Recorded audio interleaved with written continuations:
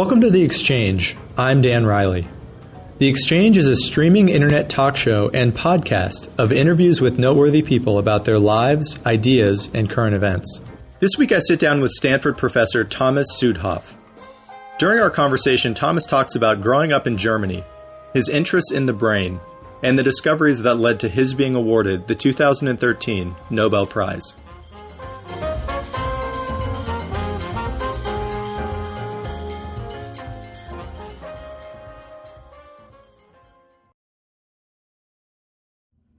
All right, Tom, well, first just wanted to thank you so much for taking some time and welcome to The Exchange. Thank you.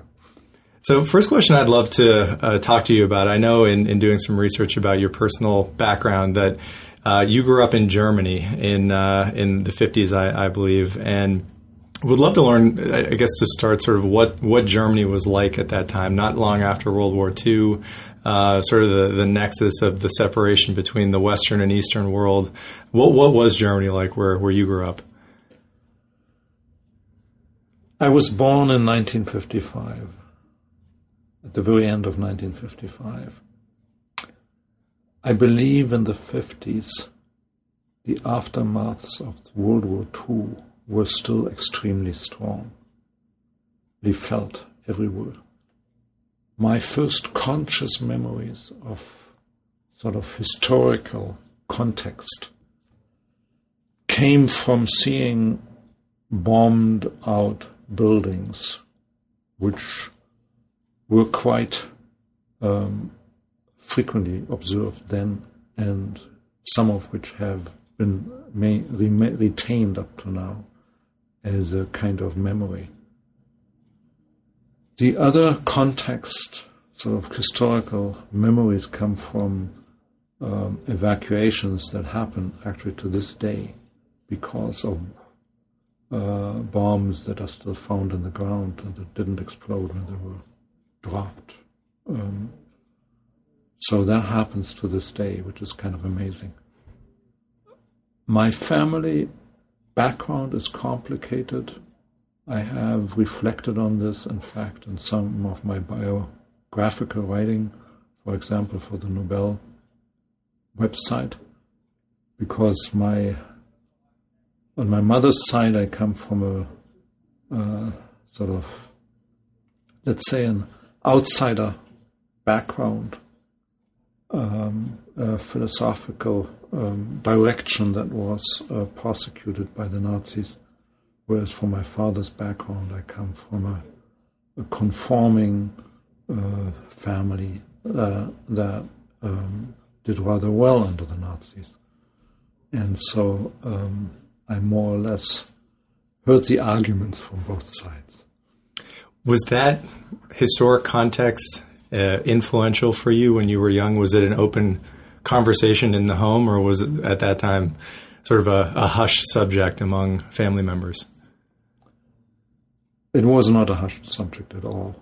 I think in Germany there is a very open discussion about the time of the Nazis, and I believe that there is a general agreement that that was one of the worst episodes in the history of mankind in terms of the ideologically motivated killings of so many different types of people.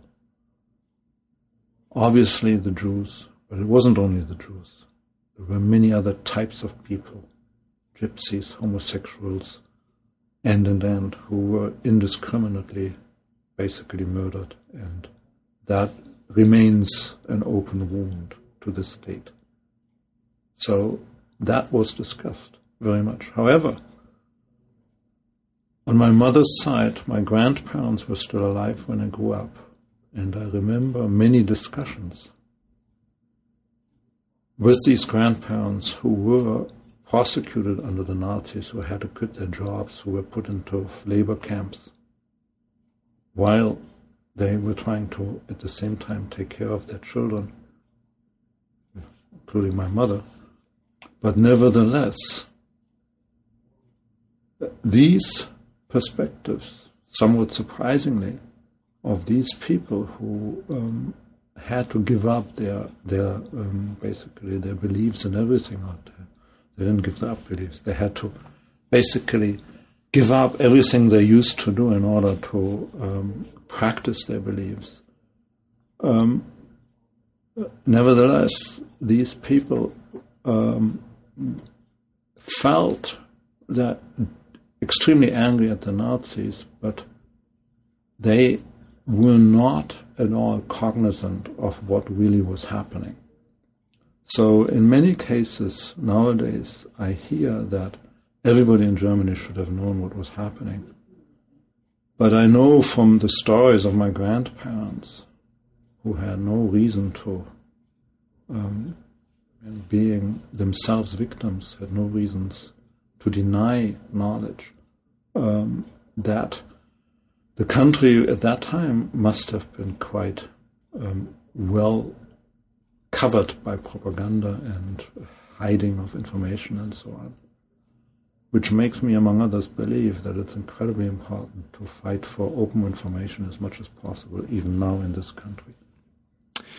Did you always have an aptitude for science? Was that something that you gravitated towards from a young age, or was that something you sort of discovered later in your academic career?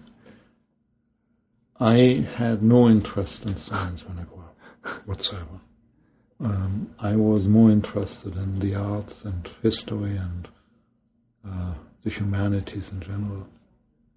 I only became interested in science when I was in medical school and realized that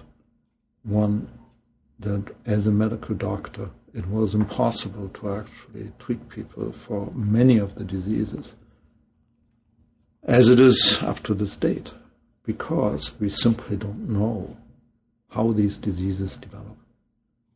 And that really led me to science. I know after getting degrees in Germany, you ended up in the U.S., in Dallas. What's the story there? What made you interested in coming to the U.S.? How did you end up in Dallas? When I was in medical school, I initially did not intend to become a neuroscientist who studies the brain, but instead was interested in diseases related to the heart, in atherosclerosis. And after I had done an internship, I decided that I wanted to pursue a career in academic medicine, in clinical medicine, in fact. And in that pathway, it was part of my training to actually learn how to do science in that area at a place that hopefully would be the best. And I looked around and I decided that Dallas was the best place to actually learn that type of science, because there were two investigators there, Joe Goldstein and Mike Brown, who were doing fantastic work, admirable work. And that was why I decided to go there, to basically train with these people. That's why I came. And was the interest always in the brain? Was the interest always in neuroscience, or did it fluctuate? I know you mentioned that you studied, I believe it was cholesterol at one point. How did the interest pivot to the brain and to neuroscience? When I was a postdoc with Mike Brown and Joe Goldstein, I thought that what I was working on there was really fascinating, was interesting. I loved it.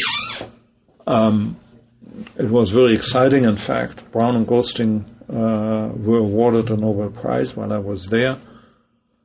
But when I thought about my future, I decided not to go into clinical medicine after all, but to stay in science. And I was offered positions, quite a few places, including in Dallas itself, and I decided to stay in Dallas. But I wanted to work on something new, because I thought that it wasn't possible to improve on Brown and Goldstein. They were so good. What's the point? So as I looked around for things that we don't understand and that we need to understand.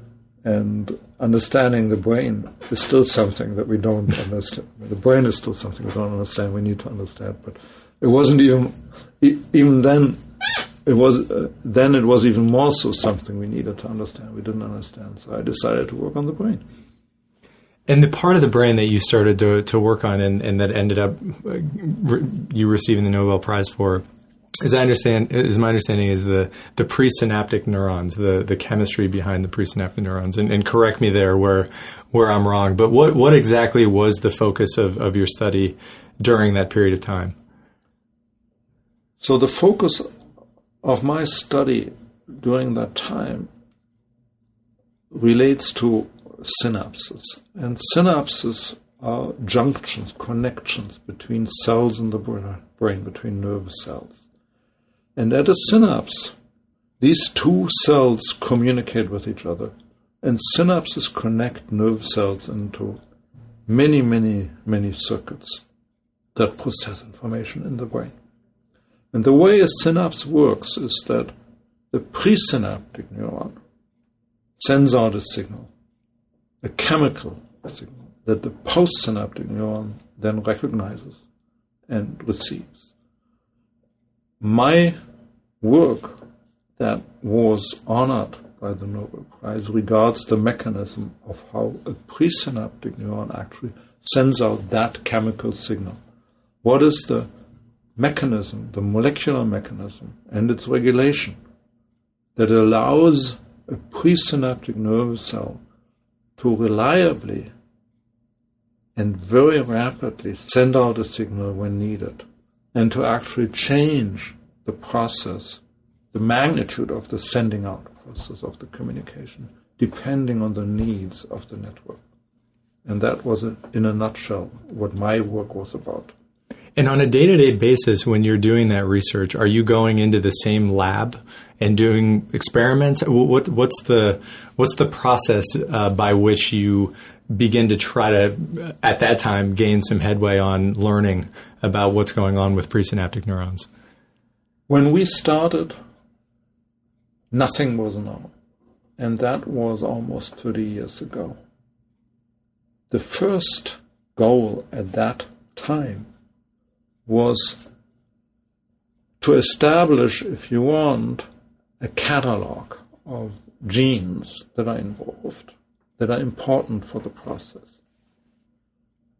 And so our initial work focused on just trying to identify what proteins are there at this place where this happens, where these chemical substances are released at synapses. And what do they do, and how do they all work together to achieve the release process? These initial studies were performed by approaches such as molecular cloning and protein chemistry and antibody studies that are very primitive in some ways, because in these studies you really try to find out the most basic aspects of the process. It was a totally empty landscape at that time. And the way this would work on a daily basis is that I would initially come into my lab and do my own experiments, and as the lab grew, I would have postdoctoral fellows and students and technicians who would do the experiments, and that's basically how it still works to this date, except that the type of experiments we do now have changed as the projects progress. At the very beginning, when you started to do those experiments, within the first year or a few years, did you have a sense that you were onto something that would become very important to science, or did you still feel like you were sort of shooting in the dark? I felt that we were making progress in the understanding, and that this was an important progress. You know, as a scientist, I never had any aspirations to win a prize of some sort or another, so that was never on my mind. And I'm grateful for anything I've received, but honestly, that's not why I do science. But I did feel that charting the landscape and then trying to figure out how does it work, what does what, and so on, is a very fundamental goal that needs to be met as a prerequisite for any understanding of how nerve cells in the brain communicate. Are there a few fundamental understandings that were revealed over that time of testing that would be somewhat comprehensible to a non-scientist? Of course, I think so. If you think about how the brain operates, one of the features of the brain that is not always appreciated is actually the ability of the brain to process information rapidly in a very complex manner. A classical example would be a baseball player, let's say a hitter. And although I've never understood baseball, I do understand that the guy is supposed to hit the ball. and the guy has, I don't know what, less than a millisecond or something to actually do that.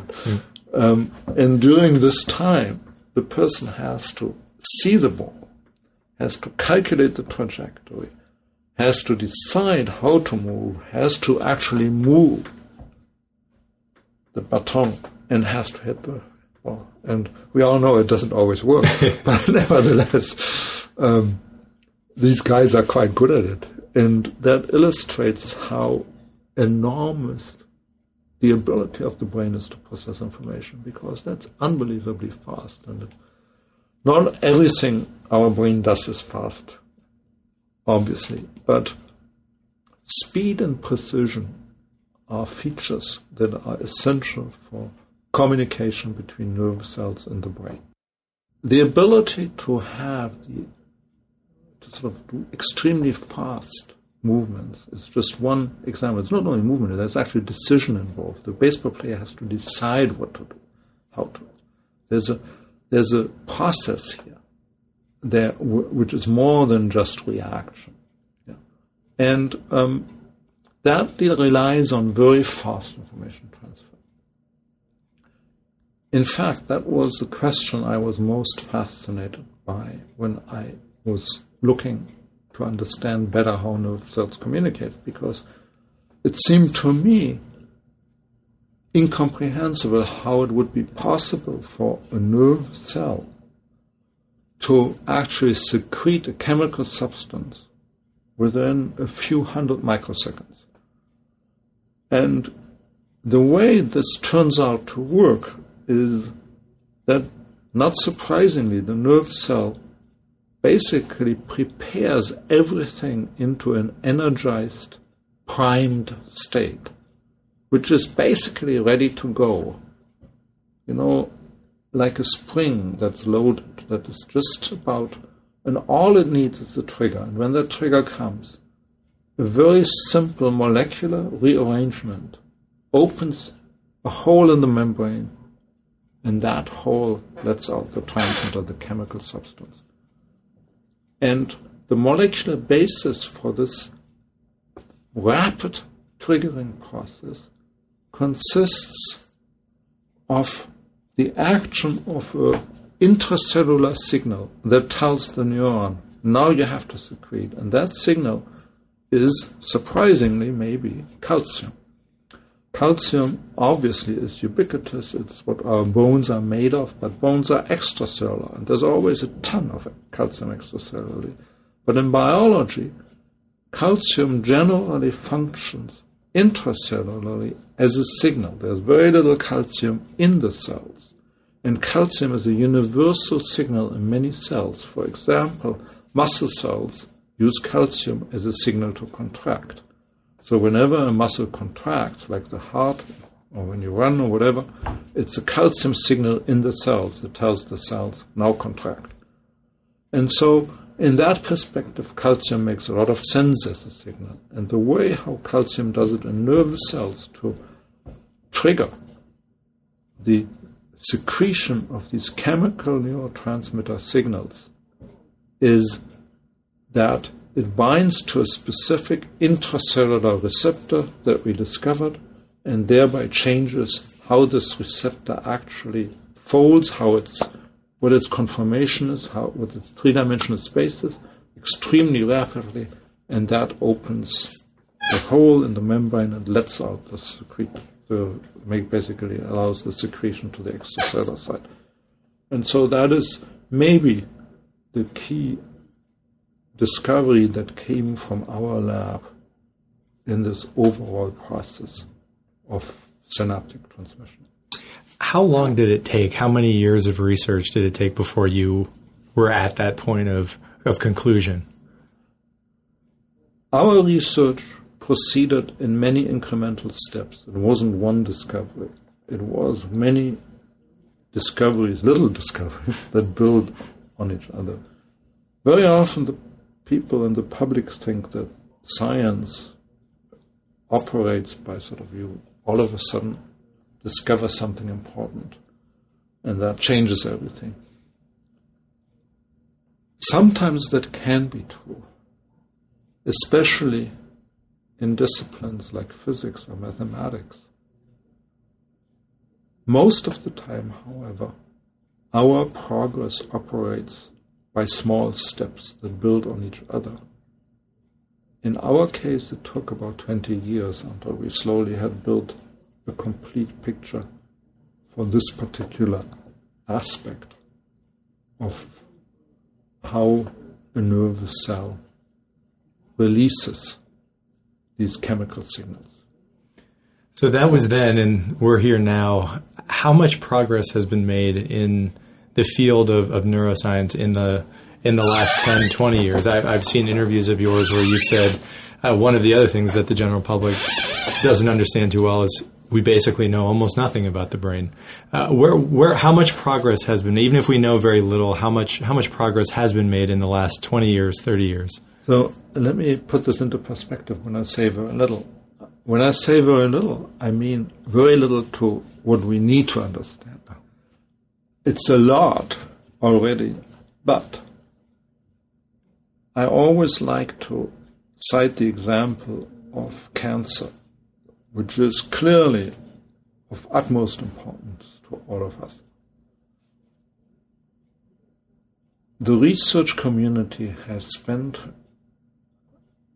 enormous amounts of time and money to investigate cancer and try to understand a cancer cell and try to understand how to actually basically kill a cancer cell. This process has gone on for much longer than the research on the brain.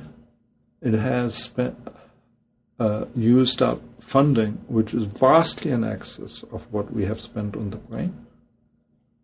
Nevertheless, only now there are emerging rational treatments and the beginning of an understanding of a cancer cell.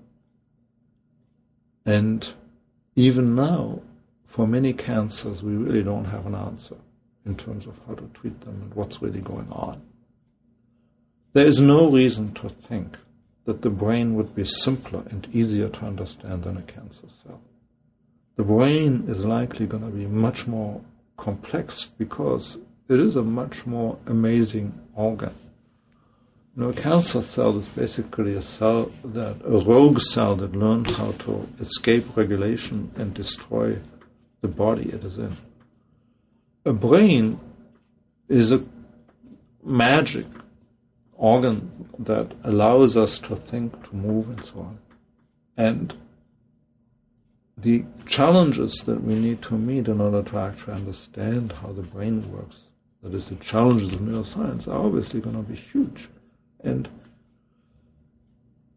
one cannot expect that after this relatively short time, with this relatively little funding, we're going to be there. I mean, it's just unrealistic. Very often, I talk to people who are either themselves suffering from a neuropsychiatric or neurological disease, or who have close relatives, loved ones who are suffering, and they all feel that we need to make progress faster and we need to translate our findings into therapies and we need to move.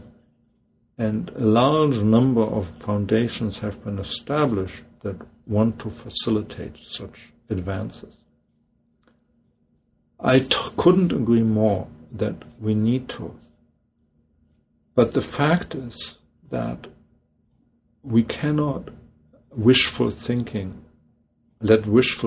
guide what we actually do. We need to be realistic of what's possible and what we can realistically expect. We cannot treat diseases that we don't understand. A lot of money has been spent on guesses in treating many of these diseases, and these guesses are usually extremely expensive, and they never have been successful. So I think that we need to be prepared in neuroscience to move forward incrementally, keep our eyes open for any possible ways of addressing disease needs. But we can't just move toward therapies because there simply is not enough understanding, not enough investment in research to move forward. There is not enough to translate. In fact, there's nothing to translate for the major diseases because we simply haven't made enough progress. In looking into the next generation or the next 30 years or 50 years, are you optimistic that the focus is changing in a way that that sort of fundamental research is becoming more of a priority and therefore may have a higher probability of true breakthroughs in understanding these problems? I fear for the opposite. I fear that the pressures of immediate results are so large that some of my colleagues, maybe even we ourselves, are sometimes willing to pretend such progress is possible, to be funded and do experiments that may not always be the most suitable for actually advancing our understanding. For example, I think that at present there's way too much pressure to go into clinical trials with possible treatments. What this leads to is that there's a lot of clinical trials that fail. And this is bad for two reasons. One reason is that these trials actually cost a lot of money. The other reason is that people then say, well, science doesn't work, it's bad, let's not do more science. They basically blame the research community.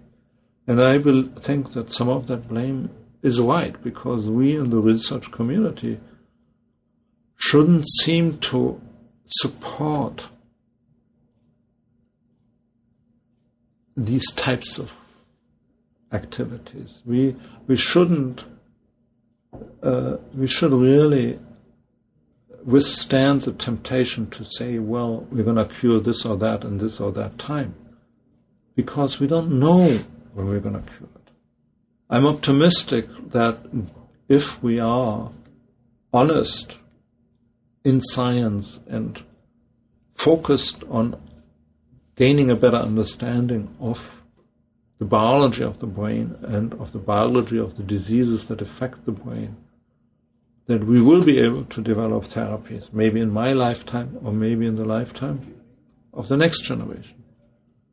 But I think that this has to be done in the full acknowledgement that it's not possible to magically pull things out of thin air and just apply them and hope it might work. I think that is a very big temptation, certainly in science. And as scientists, we need to make sure that the public understands that given how complex the brain is, how big the abilities of the brain are, that it's not going to be easy to understand the brain and its disorders. If you could be king for the day, if you could organize the way that the NIH funding is spent, if you could organize the way that Congress allocates money for science, what sort of changes would you recommend or encourage, at least thinking about it, in terms of having a more rational and objective, honest assessment of what's possible, what would be the best investment of money and time to really potentially get results in the long term? I would dedicate much more money to peer-reviewed research projects. There has been a relative decline in the proportion of the money that goes into peer-reviewed research projects. I would also reform peer review. There has been a decline in the quality of peer review. I would institute measures that encourage scientists to get rewarded for true discoveries and not for sound bites. I would try to change the way how our science is published, because we are, I think, in a situation where the publication system has acquired negative traits over the last decades that we need to fix. I actually think that the amount of money that is available may not be enough. It's always nice to have money, a lot more money, but I think we need to make sure that the money is spent on real science that has a chance of giving us insight instead of projects that are either not really justified or that promise things which are not possible. Switching gears a little bit, would love to learn about the day you learned that you won the Nobel Prize. Where were you, and what was the experience like? Did you have any idea that it was coming?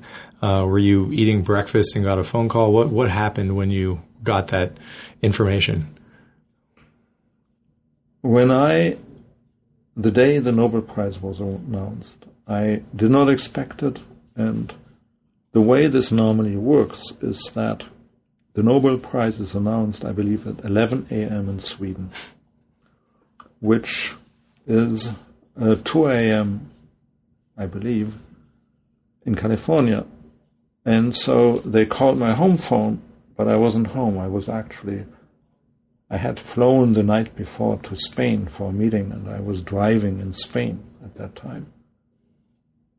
And so they couldn't reach me. And when they finally reached me, it wasn't actually the people who normally call you about this, but it was already the people afterwards. So the call was recorded, which it normally isn't, and it was on the web. I don't think it's still on the web. Maybe it still is, because I indeed was very surprised. Obviously, I was very happy, but I was also a little sleep deprived.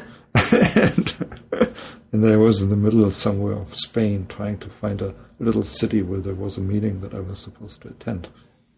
And the ceremony itself, you go to Stockholm dress up in a tuxedo. What's that day of ceremony like? It's very traditional. And in some way, that makes it rather beautiful, because makes it even more special. I had won another award a couple of years ago where the King of Norway would give the award. And for the Nobel Prize, it's the King of Sweden. It's kind of funny. And although that's a nice touch, what I think is really the most gratifying component of the whole experience for me is that the ceremony conveys the feeling that this prize is given for a scholarly achievement that advances our knowledge and not for anything else. And it's given with the utmost care and with incredible background investigations into what happened historically and what the actual advances were and who should be credited with making these advances. I believe that every Nobel Prize involves a piece of luck, and certainly in my case, a lot of luck. But I also think that with this luck, virtually always the people who received them in some way deserved them, and it was a justified prize. And that makes the Nobel Prize better than many of the other prizes that float around and that give a lot more money, but that tend to be more political. The Nobel Prize is truly largely non-political and based on scholarship and not on who's hot or what happens here or who pushes and so on. How has it changed your life? In some ways I'm busier because I'm trying to use the opportunity to explain to the public and to other scientists what I believe is important in science. So I'm basically using, if you want, the being a Nobel Prize winner as a pulpit to sort of preach. But it is also obviously rewarding to think that maybe that will improve my ability to stand up for what I believe in and to change things or help change things in a direction within my area of expertise that I think is the right direction, some of which we already alluded to. Last question I want to ask you. I know probably even more so after winning the Nobel Prize, you speak to at least some journalists, probably a lot of journalists. What's the question you never get asked that you wish you did get asked? Or if there isn't one, what question have you gotten asked that you thought was very important to answer from the perspective of just general knowledge for the general public? I think that one of the questions that I wish would be discussed more is the role of science in our current society, civilization, whatever you want to call it. I feel that it is incredibly important to ensure that the position of science is understand that there's a general understanding, put it this way. I think it's important that there's a general understanding and agreement of what the position of science should be. Because I'm convinced that this is important in many ways for the future, not only of this country, but also for the future of our children and their children and of the whole world. I think that science, by its very nature, is only about truth and nothing else. And that science cannot be a guide for political decisions. It can only inform political decisions. Moreover, science cannot be used to argue for or against religion. Those are separate domains in human life. But in its domain, science should also not be politically attacked. For example, if the scientific evidence overwhelmingly suggests that our Earth is getting warmer and that human activity is responsible for a significant component of this increased warming, it should not be attacked as a political statement. This is just a scientific finding. It is then up to people to decide if they want to do something about it or not. That's the political side. But the scientific side should be unequivocal. This is not a political issue. And so I fear that not only in the United States, in many other countries as well, there is a tendency to dismiss scientific results because they are viewed as being originating from a political purpose, even if they are not. I think as scientists we need to separate very clearly our existence as scientists and our existence as part of the population.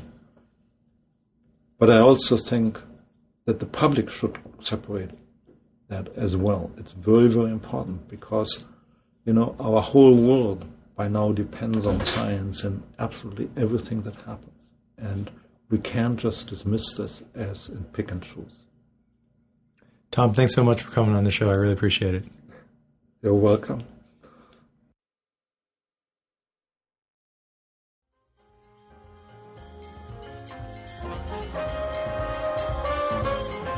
Thanks for listening. If you're interested in learning more about the Exchange, want to listen to episodes online, or would like to reach out to the show, feel free to visit the show's website at theexchangeshow.com.